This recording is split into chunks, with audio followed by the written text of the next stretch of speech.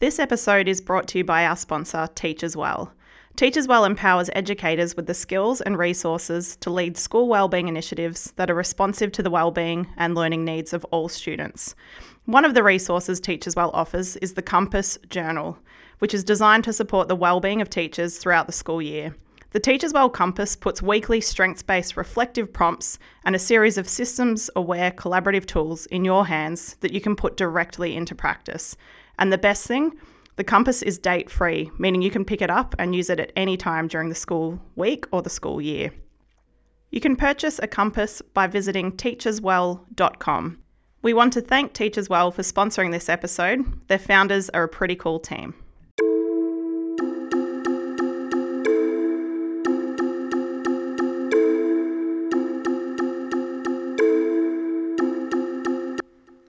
Hello and welcome to the Wagtails podcast.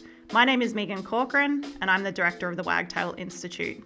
In this podcast, I invite some pretty cool people to come and have a conversation with me on all things trauma, healing, education, and wellbeing. I started this podcast as I realised some of the biggest learning that has happened in my career has been through meeting really great people that are working in the field and having great conversations with them. In this episode, I am joined by Penny Netherwood, all the way from Leeds in the UK.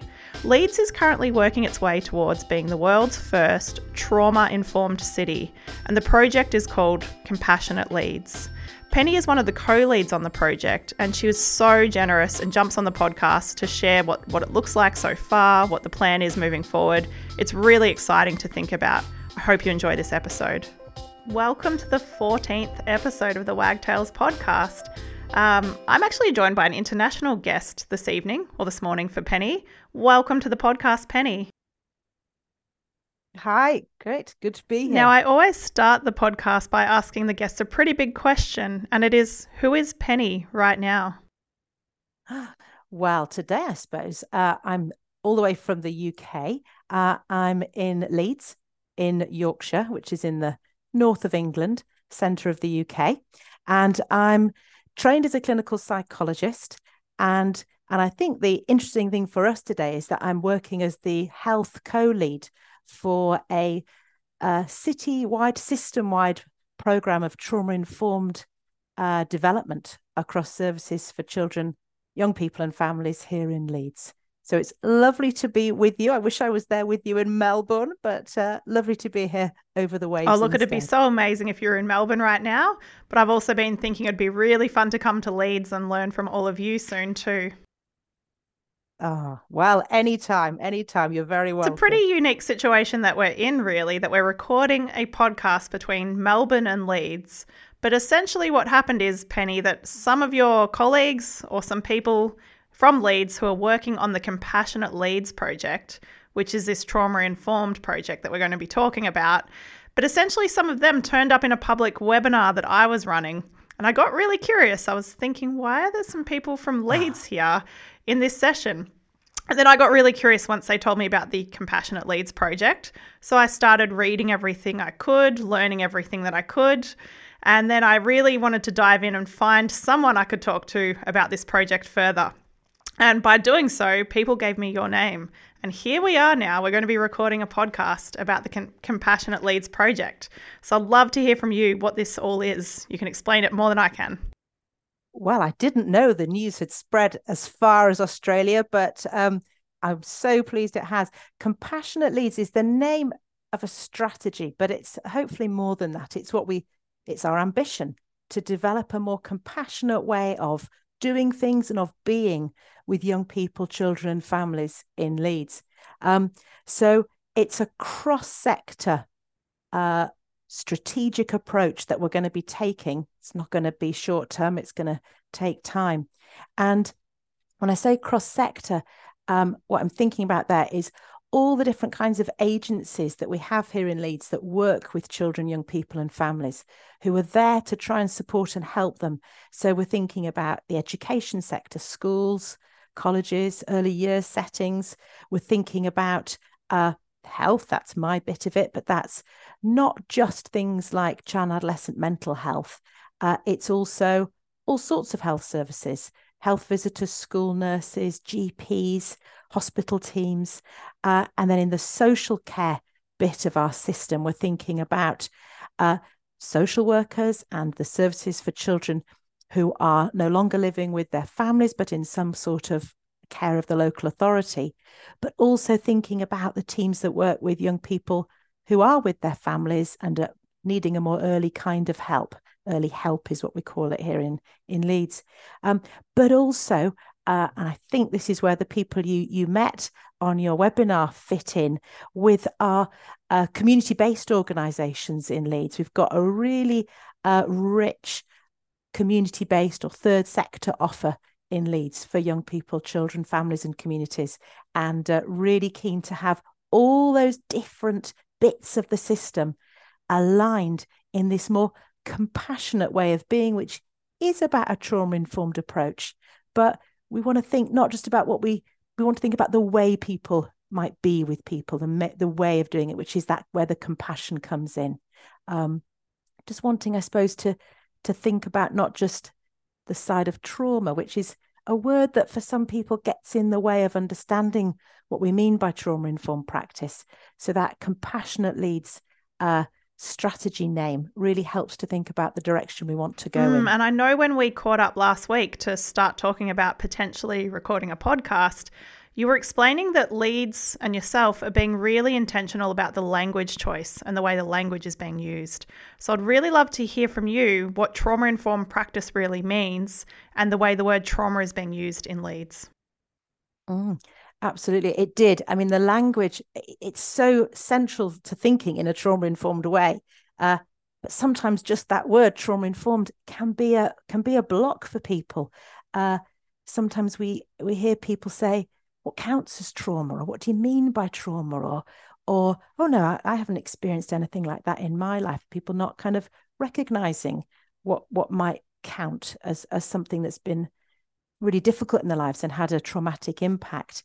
But also when we're thinking about the compassionate Leeds work, we're thinking about early on and prevention as well. So we don't just want to focus all our efforts on when things have reached a point when somebody has experienced something that's had a traumatic impact on them. We want to think early on too about what can help prevent that when young people are having to deal with difficult adversity in their lives, what can help buffer them and protect them.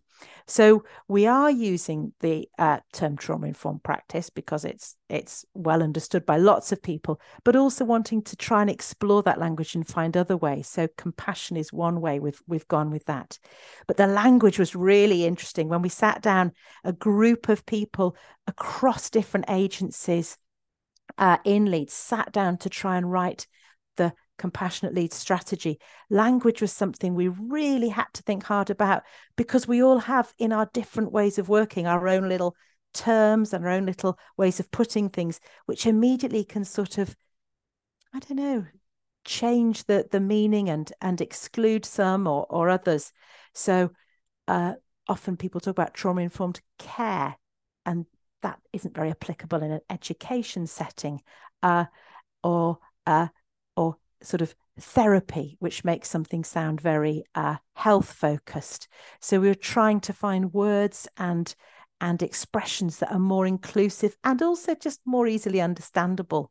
But it's really hard to always get that right. But we are trying hard with that.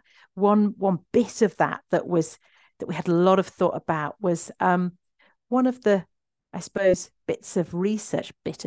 massive body of research that underpins trauma-informed practice is from adverse childhood experiences. Really helpful, solid research that has helped to drive this sort of idea around what can we do to look beyond what somebody is struggling with and see where that's come from in their lives. But adverse childhood experiences gets abbreviated to ACE. And that's really difficult because it's not ACE, it's the absolute opposite. And also for us in Leeds, the ACEs research, the adverse childhood experiences research, really focused on what was going on in a young person's household. And we know that families live in communities. and communities live in our society. And there are pressures and stresses and adverse experiences for communities as well as for families. And for young people, also, they spend a lot of time in schools, in colleges, in other parts of their communities. So we really wanted to think more broadly about adversity and not be sort of thinking just around ACEs for those sorts of reasons. And also because really important for us in wanting to, I suppose one of the things for me about being trauma-informed is about taking a strengths-focused, that idea of not what's wrong, what's strong. And then trauma-informed practice doesn't, the name of that doesn't quite fit, does it? It's focusing on the trauma bit. So the compassionate leads bit, I suppose, is again wanting us to just tip more towards the strengths and what we can do. But also for us, that trauma-informed focus in Leeds is around looking at the protective factors, at what's strong in the lives of young people, in our communities, and also in the system that we're seeking to shift towards a more compassionate approach, because it already is hugely compassionate. And there are great strengths and really brilliant practice in Leeds that we have as a fantastic foundation to build on. So that strengths bit, the protective factors that we're looking to boost in young people's lives to help buffer them from the impacts of adversity is really important too. And maybe the trauma-informed practice sort of label doesn't quite capture that always in people's minds. It doesn't make them think of that anyway. I love that, because it's really inclusive then too. It's not like there's just a pocket of people who've experienced trauma and here's some trauma-informed practice. It's very much about becoming a compassionate city as a whole, which is a really cool thing. And I'm a little bit curious too, how does a city decide to become a trauma-informed city? Like, why Leeds? I'm not sure if you know the answer to this, but I'm really curious. Like, how does that decision get made and how does it start to roll out citywide? It's brilliant. And I mean, the plan that the ambition that we have in Leeds is really big, really impressive. And like you say, how to get there. I think it's come about by some strategic leaders in Leeds really understanding and being passionate about a whole system way of working. And for example, one of the ways that has developed in Leeds at that strategic leadership level has been more joined up conversations with people across the system, bringing people together, connecting people up in the system, and then allowing the thinking to emerge from that. There's actually there's a systems thinker, whole systems thinker called Roger Myron, who lives in Leeds, I believe, but he's known for Myron's maxims, which are kind of helpful guide phrases to whole systems thinking. And I think some of the senior leaders had been on some training with him, very aware of those. And that idea of connecting the system to more of itself really took off. And then the thinking emerged. And I think some of the senior health commissioners were also really aware of the benefits of working in an early intervention prevention way with younger children, with sort of 0 to 5s, and wanted to find a way to extend that.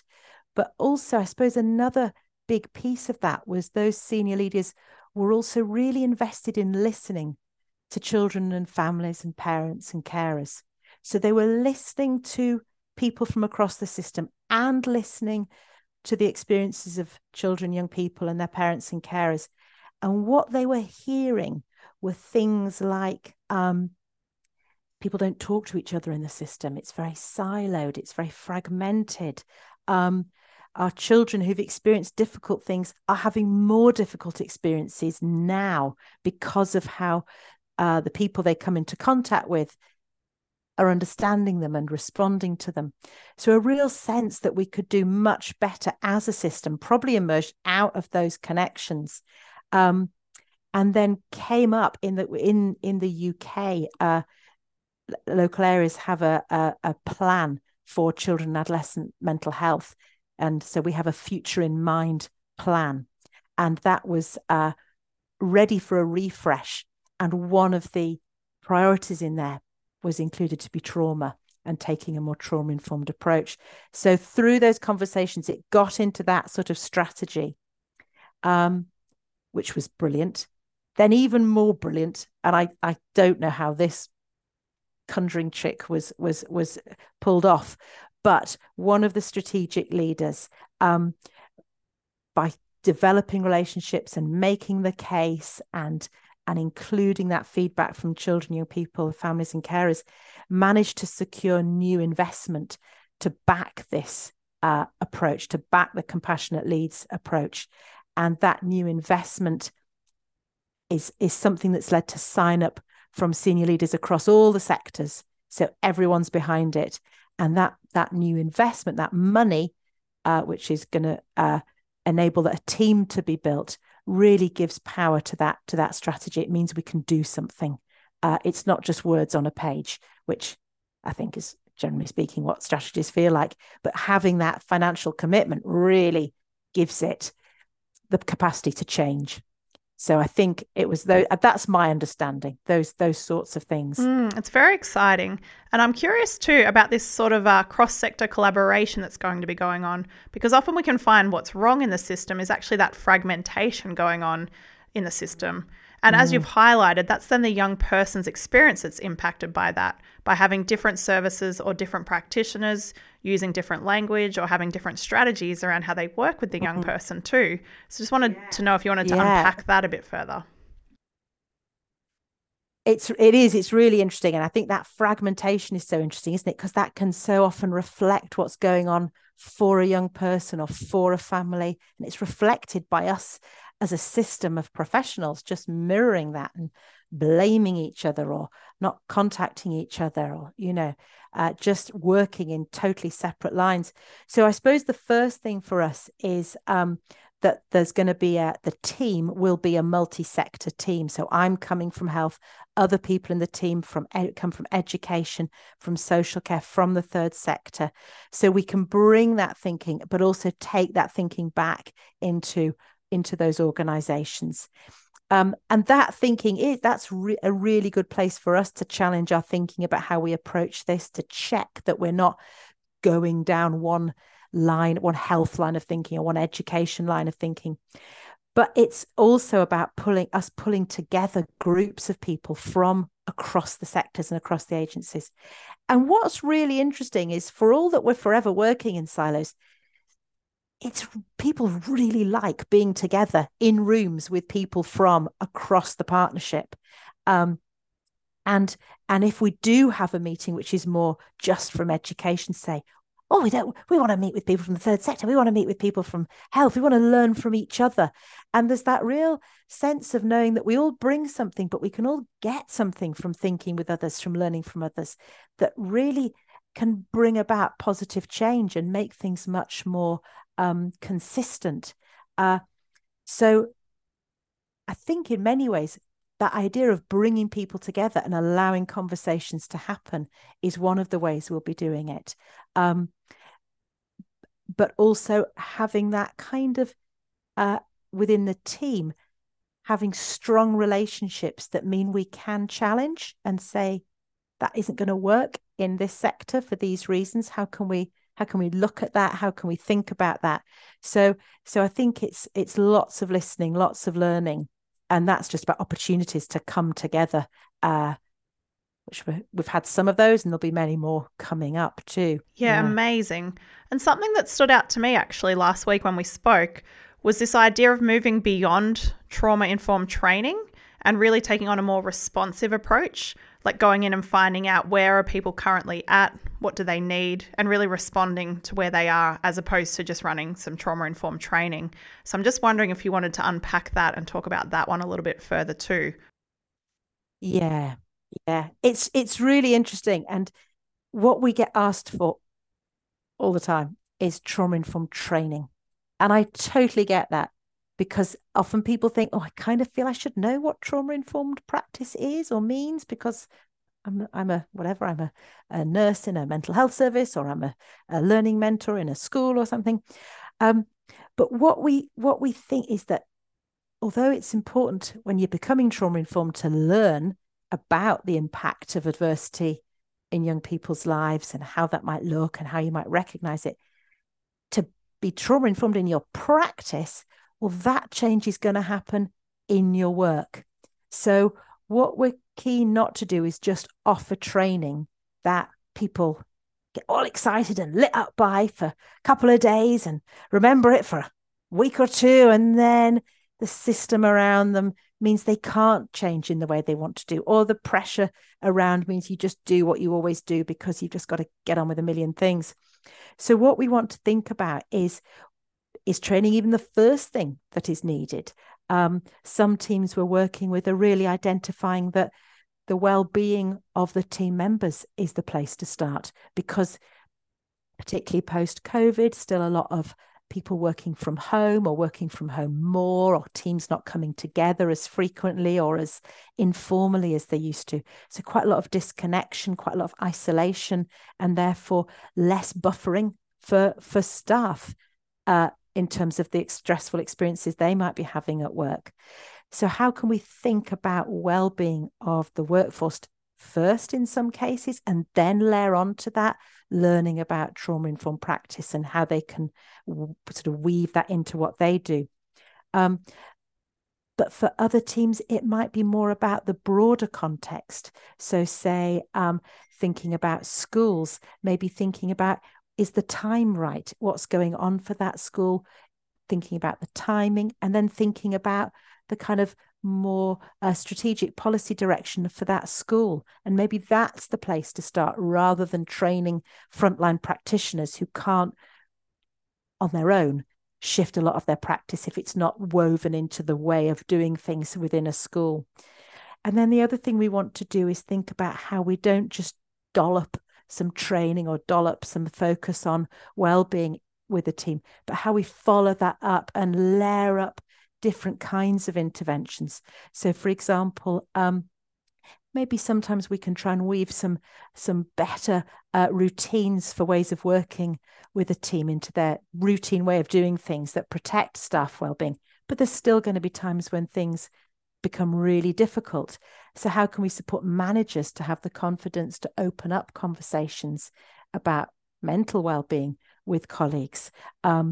And then maybe on top of that, how can team meetings shift so that they're more conducive to connection? So trying to just sort of revisit different elements of practice in a team over time.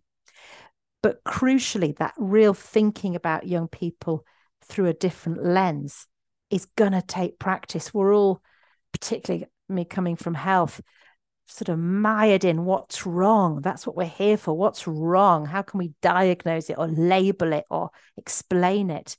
And that shift to moving to think what's happened and what's strong isn't going to just quickly take hold. It's going to take time. So things like reflective practice, case discussion, formulation, those sorts of opportunities, so people can practice this and develop that skill and hold on to that lens. So that's the kind of responsive way we're trying to think, that there's not a one size fits all, and there's not just going to be one step that makes the difference for a team or a service. It's going to be layering it up over time. And different teams wanting to start in different places, different organizations being at different points of readiness. So yeah, lots of different things to go at, lots of things to think about, and lots of learning, which is really exciting. Lots of ways to learn from what we've tried and what we're trying to see how that can work better. It's huge. And it sounds like it'd be a very slow process, but an effective one too. So it's huge and it's slow, but it sounds really effective. Because as someone who actually gets booked to run quite a lot of trauma-informed training, what I'm starting to observe is sometimes I'll be at the front of a room and I look around, and sometimes the leader of that group, whether it's a school principal or say the director of a youth service, they'll be walking in and out of the room, taking phone calls, doing their emails, whatever it is, giving the kind of showing that they're too busy for this training, or that they think they already know it, and that it's really just for the frontline workers to upskill in trauma-informed practice, and that it's not for management. But what happens then is the system doesn't change, or the culture of that workplace doesn't change. So I'm really curious about that too. I wondered if you want to just dive into that one a little bit. It isn't. It's really interesting. I totally recognize that. It is really interesting, isn't it? And I think we have to recognize that people are full up sometimes, aren't they? They're full up, and they're hoping this might be a quick win and some training, and we can say we're trauma informed. So we're really trying to talk about not being trauma informed, but becoming trauma informed, and comparing it to gardening. Maybe that's a UK thing. I don't know how into your gardening you are in Melbourne, but you can go out into your garden and you can do half a day's gardening, and you can come in thinking, great, I have now done my garden. A week later, you look out there, everything's grown, the weeds have grown, everything's looking a bit bedraggled because of the weather or whatever. And you have to keep gardening. You can't just do it once in half a day. You have to keep going out and doing it over and over again. And that's the sort of, I suppose, the way we're thinking about becoming trauma informed. You can't just go and do it in an afternoon. It's going to take time over and again. And there will be the weather. There will be those storms that happen that make it hard to maintain. But we have to be realistic about the approach, I guess, that it's not going to be a quick win, this one.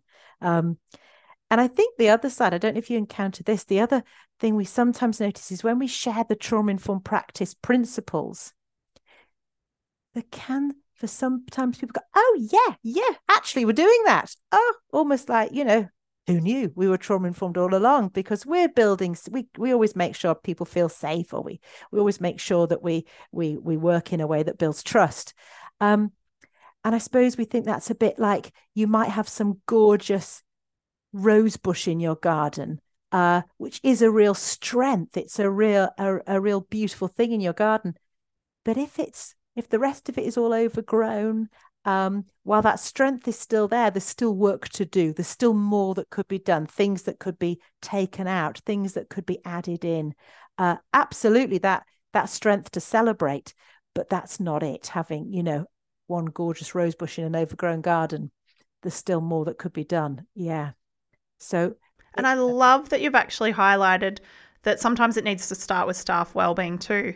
To be honest, that was actually a huge motivation for me when I started Wagtail Institute, was I was really recognising, it was kind of like that time period that you're talking about with COVID. I was really noticing that the staff wellbeing was really declining. And often when we look at trauma-informed practice, we often start with the young people of that service. Or when we look at wellbeing, we look at the client or the young person of the service. So I was really motivated to look after staff wellbeing, because often it's overlooked, or it's the second thing, or it's the third thing to be thought about. And yeah, I guess it's just really cool that Leeds is actually putting that as a priority. The way you're speaking about it is it's going to be a priority. Absolutely it is. And I think that for me comes back to the idea that what is going to be most helpful within a trauma-informed approach is relationships, is building capacity for safe, trusting, sensitive relationships with adults in young people's lives.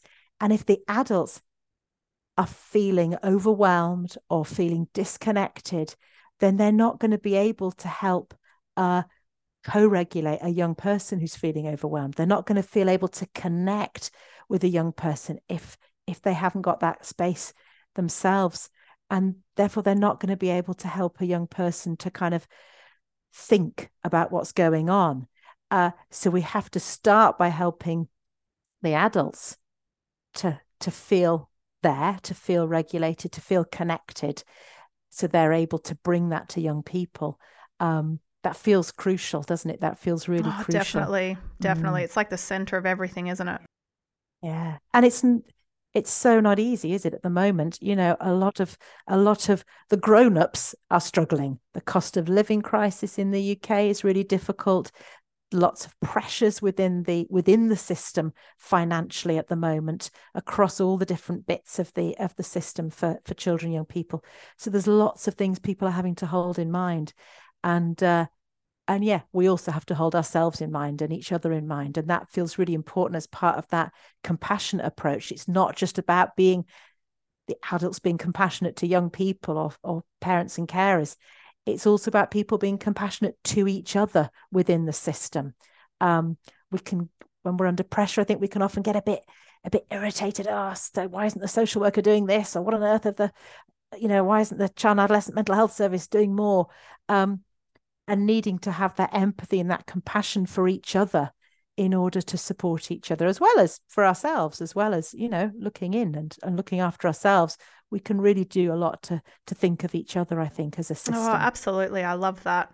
I'm a little bit curious, Penny, too. There's a tangent we can go down if you want to.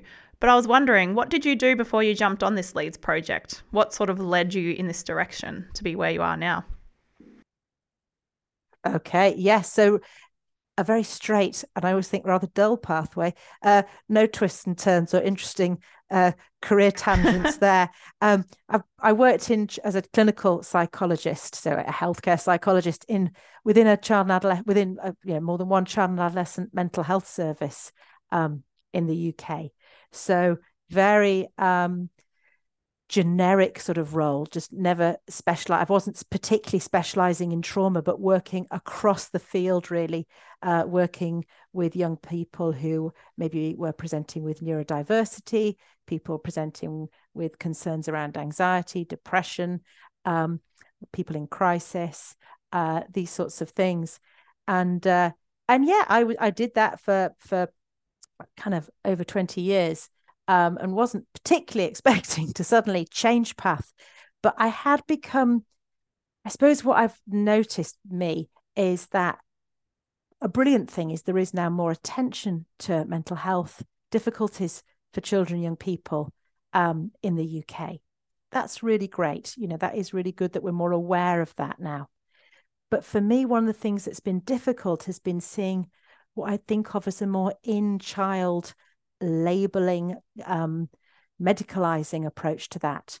So, and a reduction in the thinking around around what's going on for a young person, an increased focus maybe on the sort of interventions being for the young person rather than thinking about the family in the broadest sense. And finding I found that increasingly difficult. But I suppose the other thing was really seeing that often young people would have been struggling for quite a long time before they got to the sort of specialist mental health service I was working in, and really recognizing that change could have happened earlier, not necessarily therapy, but something therapeutic could have happened earlier that could have made a difference. So yeah, when this opportunity came up, I was just absolutely excited to think about how we could take a more early prevention approach, but also thinking not just about what's going on in a young person and expecting them to make all the change, but thinking about what's going on around a young person in the family, but also in the professional system, also in the community around the young person, and how we could build up strength and that kind of buffering, protective factors for young people. Not just try and do an intervention that takes the problem away. I suppose sometimes I think a lot of the mental health interventions are really focused on reducing symptoms that people don't want in their lives. So, if somebody is having a lot of thoughts about wanting to end their life, how we can stop them having those thoughts or acting on those thoughts. But what about why they might want to keep living? What about what makes life positive and what brings joy into life? That wasn't around so much in the mental health sort of thinking. And I think for me, one of the real benefits of working with some of our community-based organizations is that they're absolutely focused on bringing the joy, bringing the energy, bringing things that young people want to do. So it's kind of it's not therapy, but it's therapeutic. We've had the opportunity to use some of the resource for this program to create grants for third sector organisations in Leeds, community-based organisations who are doing really interesting projects to boost protective factors in young people's lives in a trauma-informed way. In fact, I think the person who you met on the webinar is really involved in this. My colleague, Sally Drinkwater, is employed through the programme to support those grant holders and others in the community organisations sector in Leeds.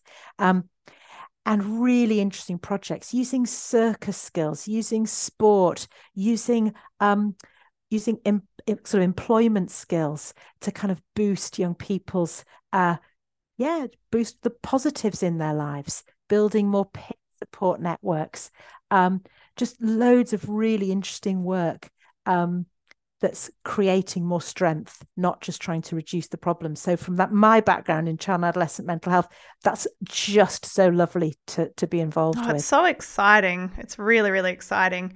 And you're speaking so much of my language here. I didn't actually tell you last week when we met, but I actually have a positive psychology background. And I teach positive psychology as a subject at one of our universities here as well. So I've always been really interested in that intersect between trauma-informed practice and wellbeing science, or strengths-focused work as well. So I really love what you're talking about here and hearing the language around the Compassionate Leeds project too. And it's just intersecting all of the worlds I care about. And I just wish it was possible to do it all here in Melbourne.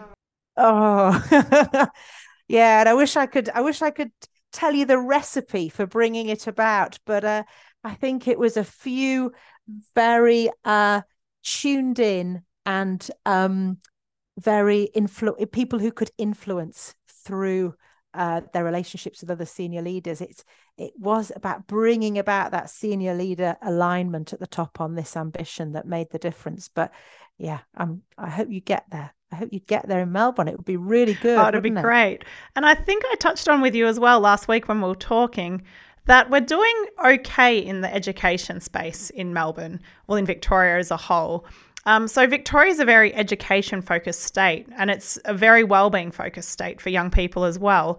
So a lot of schools have taken on either a sort of a trauma-informed approach, or some of them have taken on a positive education approach where they're really looking at the application of positive psychology in their school system, which is really great. But it's sort of this lack of integration between all the services, or the lack of collaboration between services as well, like the lack of shared language or the lack of shared practice too. So I used to go to a lot of care team meetings for young people I worked with, and I'm not sure if you call them care team meetings in the UK as well, but you'd be sitting around a table and you'd have those services all butting heads and speaking a different language. And at the end of the day, it's the young person who's really impacted by the lack of collaboration between the services. Absolutely, absolutely. And it is hard, isn't it? People are juggling different, there's different language, there's different frameworks, there's different priorities and timescales, and it is really hard. But we can, in that, kind of lose empathy for each other and lose that curiosity with each other as professionals. And I think sometimes focusing on those points of disconnection and trying to find ways to come together can make the difference. But that's not an easy thing, is it? That's really hard. Yeah. It's so that's why I really like hearing about the slowing down that's happening in Leeds. I actually really like how slow and strategic it is. And I think that's something that we could all be learning from all of this too, is to slow down. Yeah. I mean, it is going to take time. It is going to take time. And some of the things that I've been helped to think about by some colleagues who work in kind of organizational development. I have a couple of colleagues in the organization I work with, John Walsh and Steve Keys, who've done a lot of kind of whole systems working and organizational working.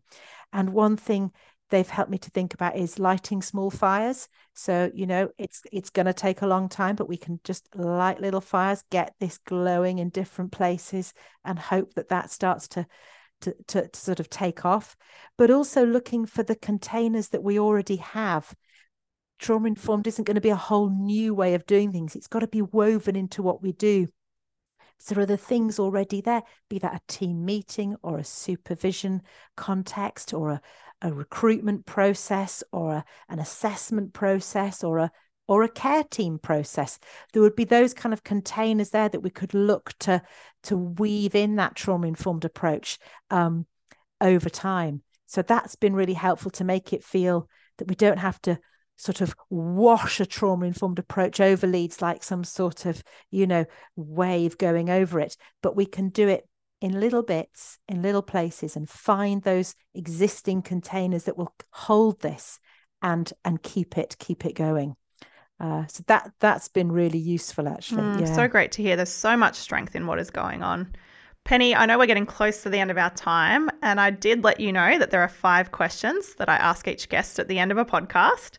But I just wanted to check, was there anything else you wanted to touch on before we dive into those questions? No, I don't think so. I don't think so. Now I know that probably you would rather I had a gut response to these questions, but I have listened to a couple of your podcasts. So unless you're trying to change them. Oh, no, definitely not. I've had chance to think. No, definitely not. And I'm pretty sure the last few guests actually have all done this to me, where they've definitely had pre-prepared answers or they've heard the questions at least. It's early in the morning here. I wouldn't be very good at getting my gut reaction, wouldn't be necessarily Oh, that's totally fine. Well, let's dive into them then. So the first one is, what did you want to be when you were a kid? Oh, this is awful. I can only tell you the truth. I wanted to be a dentist. I really wanted to be a dentist. I liked science and I wanted to work with people, but I didn't like the idea of working shifts. So I thought, well, I won't want to be a doctor or a nurse. I'll be a dentist. They just work in the day. That sounds good. And this progressed. I got a place at dental school and I was going to be a dentist. And then I went and did some work experience. And I realized that children are frightened of the dentist and you can't talk to the people you're working with because you've got your stuff in their mouth. And I like talking to people. So I realized this was absolutely not going to be for me. So I pulled out of that and went into psychology instead. And I still feel guilty because I'd also persuaded a friend of mine that dentistry was the answer for us all. And she actually did go and start studying dentistry. And then she changed her mind after a couple of years. I still carry some guilt for that. Is there a dentist shortage in Leeds? I don't know actually. But yeah. Trauma-informed dentistry now is very interesting to me. So maybe I'll get back into the dentistry that way and find out if there's I actually really love how practical that answer was. It's all about the shifts, all about the daytime work. Yeah. And I knew I wanted to be a mum. I always wanted to be a mum. And I thought, I want to work part-time. Might not be able to do that if you're, in other lines. So yeah, very practical. Love that. All right, the second question is, what are your 2 top values? And it's deliberately only 2. Oh, it's a really interesting question, isn't it? I think it must be really interesting to hear what people come up with. And I suppose for me, I think the 2 are, I think they're almost like 2 sides of the same coin. I don't think that's cheating.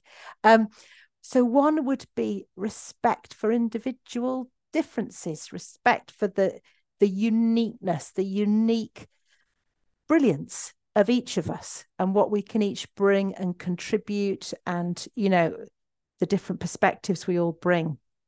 I think that is really important for me. But the other is the power of working together. It's what we can do when we all pull in the same direction. And all those differences become so brilliant, don't they? When you combine them together, that's what makes us function so well. And if we're all pulling in the same direction, so much that people can do. So I kind of think of them as 2 sides of the same coin, that respect for individual difference, but also I really value the kind of the power of what we can do together when we pull together. I love that. It's like, let's respect those individual differences, but let's also harness them as a group. Let's bring it all together. All right, the third question's a bit of a silly one. It's a bit fun. So you might have heard this one. But if you were going to have a boxing fight, what would be your walkout song? I'm really glad this is imaginary and not real. I'd be trying to climb out that boxing ring, not stay in it. This is the what I am not good with coming up with songs off the top of my head. So the one I'm going for is the closest I've probably ever come to boxing, which is watching a film.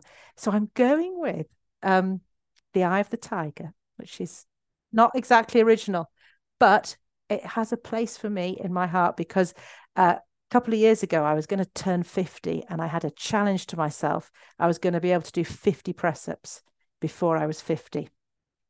And every morning, Eye of the Tiger. That's what got me into it.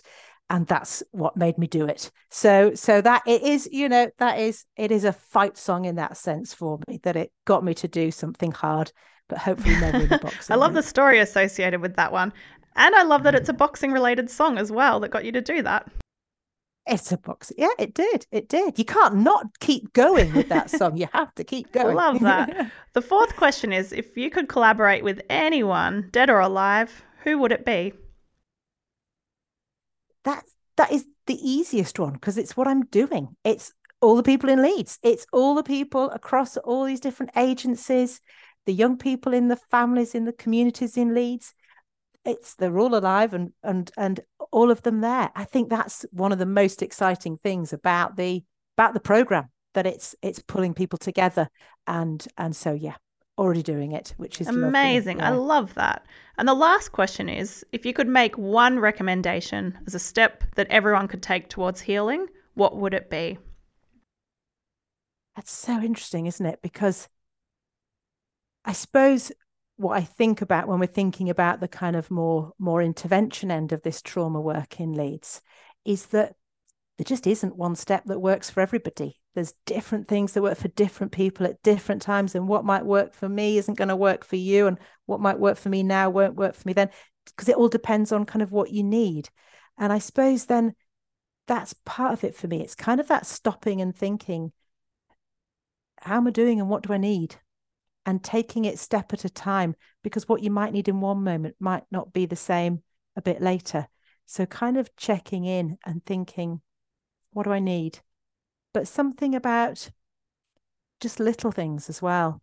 I mean, going back to doing press ups, just doing one more every day is where I got to where I wanted to be. It doesn't have to be a huge, big thing. It can just be a little thing, but keeping doing it.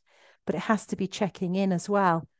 What do I need right now? What is it that I need? And you've got to notice. And then what do I need? Or what do you need? Noticing with each other. What do you need? So I think keeping it small and keeping it connected to what's happening right now, and not worrying if what worked for them doesn't work for you, because that's because you're different, and that's great. And it's trying to find what works for you. That wasn't one thing, was it? I wanted to talk a lot about this, don't I? I don't no, but it's so one. valid too, and it's such an important answer. I think that idea of just taking one little step or just continuing to move forward is so important. It's easier to manage, isn't it, when you just think, can I do this? Can I do what was one thing today? What is one thing I can do that will help? It doesn't have to be the magic wand we all wish for. Little steps get us there. They get us to the top of mountains. They get us into, it's just little steps actually take you a long way. And sometimes you have to backtrack a bit, don't you? Sometimes it's the wrong step. So I think of it like, if you may not get this in Australia, but if I was to go for a walk where I live right now, I'd have to at some point cross a huge muddy puddle. And the way I would do it would be the different from the way you would do it, because you might gingerly nip across some little stones, and I wouldn't be, as nimble as that. I might have to cling to the fence around the side, and I might step on one bit that's a bit wobbly and have to go back and try a different way. And I think getting through those muddy puddles in life is a bit similar. Take your time, step at a time. You can look at what other people do, but the way they did it will work for them and might not be exactly the same for you. So it's kind of working out your route through those muddy puddles to the other side. What a great message to end on. Thank you so much, Penny, for that one. And I'm so excited about what's going on in Leeds, and I'm really looking forward to following along and seeing where it all goes next. Really, really exciting times at the moment. That would be great. It'd be lovely. Yeah, to keep in touch. That would be and I'm sure there's going to be some more people in Australia now who may just hear this and may start following along what's going on in Leeds as well. Oh, well, that would be great. We have a website about to launch where the strategy will sit. It's called the MindMate website, which is a website around child and adolescent mental health in Leeds, but it's the kind of going to host some pages about our program. Not quite live, but will be very soon. So the MindMate Leeds will be the place. Thank you so much, Penny. It's been an absolute pleasure having you. Thanks a lot. Thank you, wonderful listeners, for making it right to the end of the podcast. We appreciate you. If you like what you hear, feel free to subscribe, give us a rating. We'll be dropping a new episode roughly once per fortnight. So you can stay tuned for the next one. Thank you.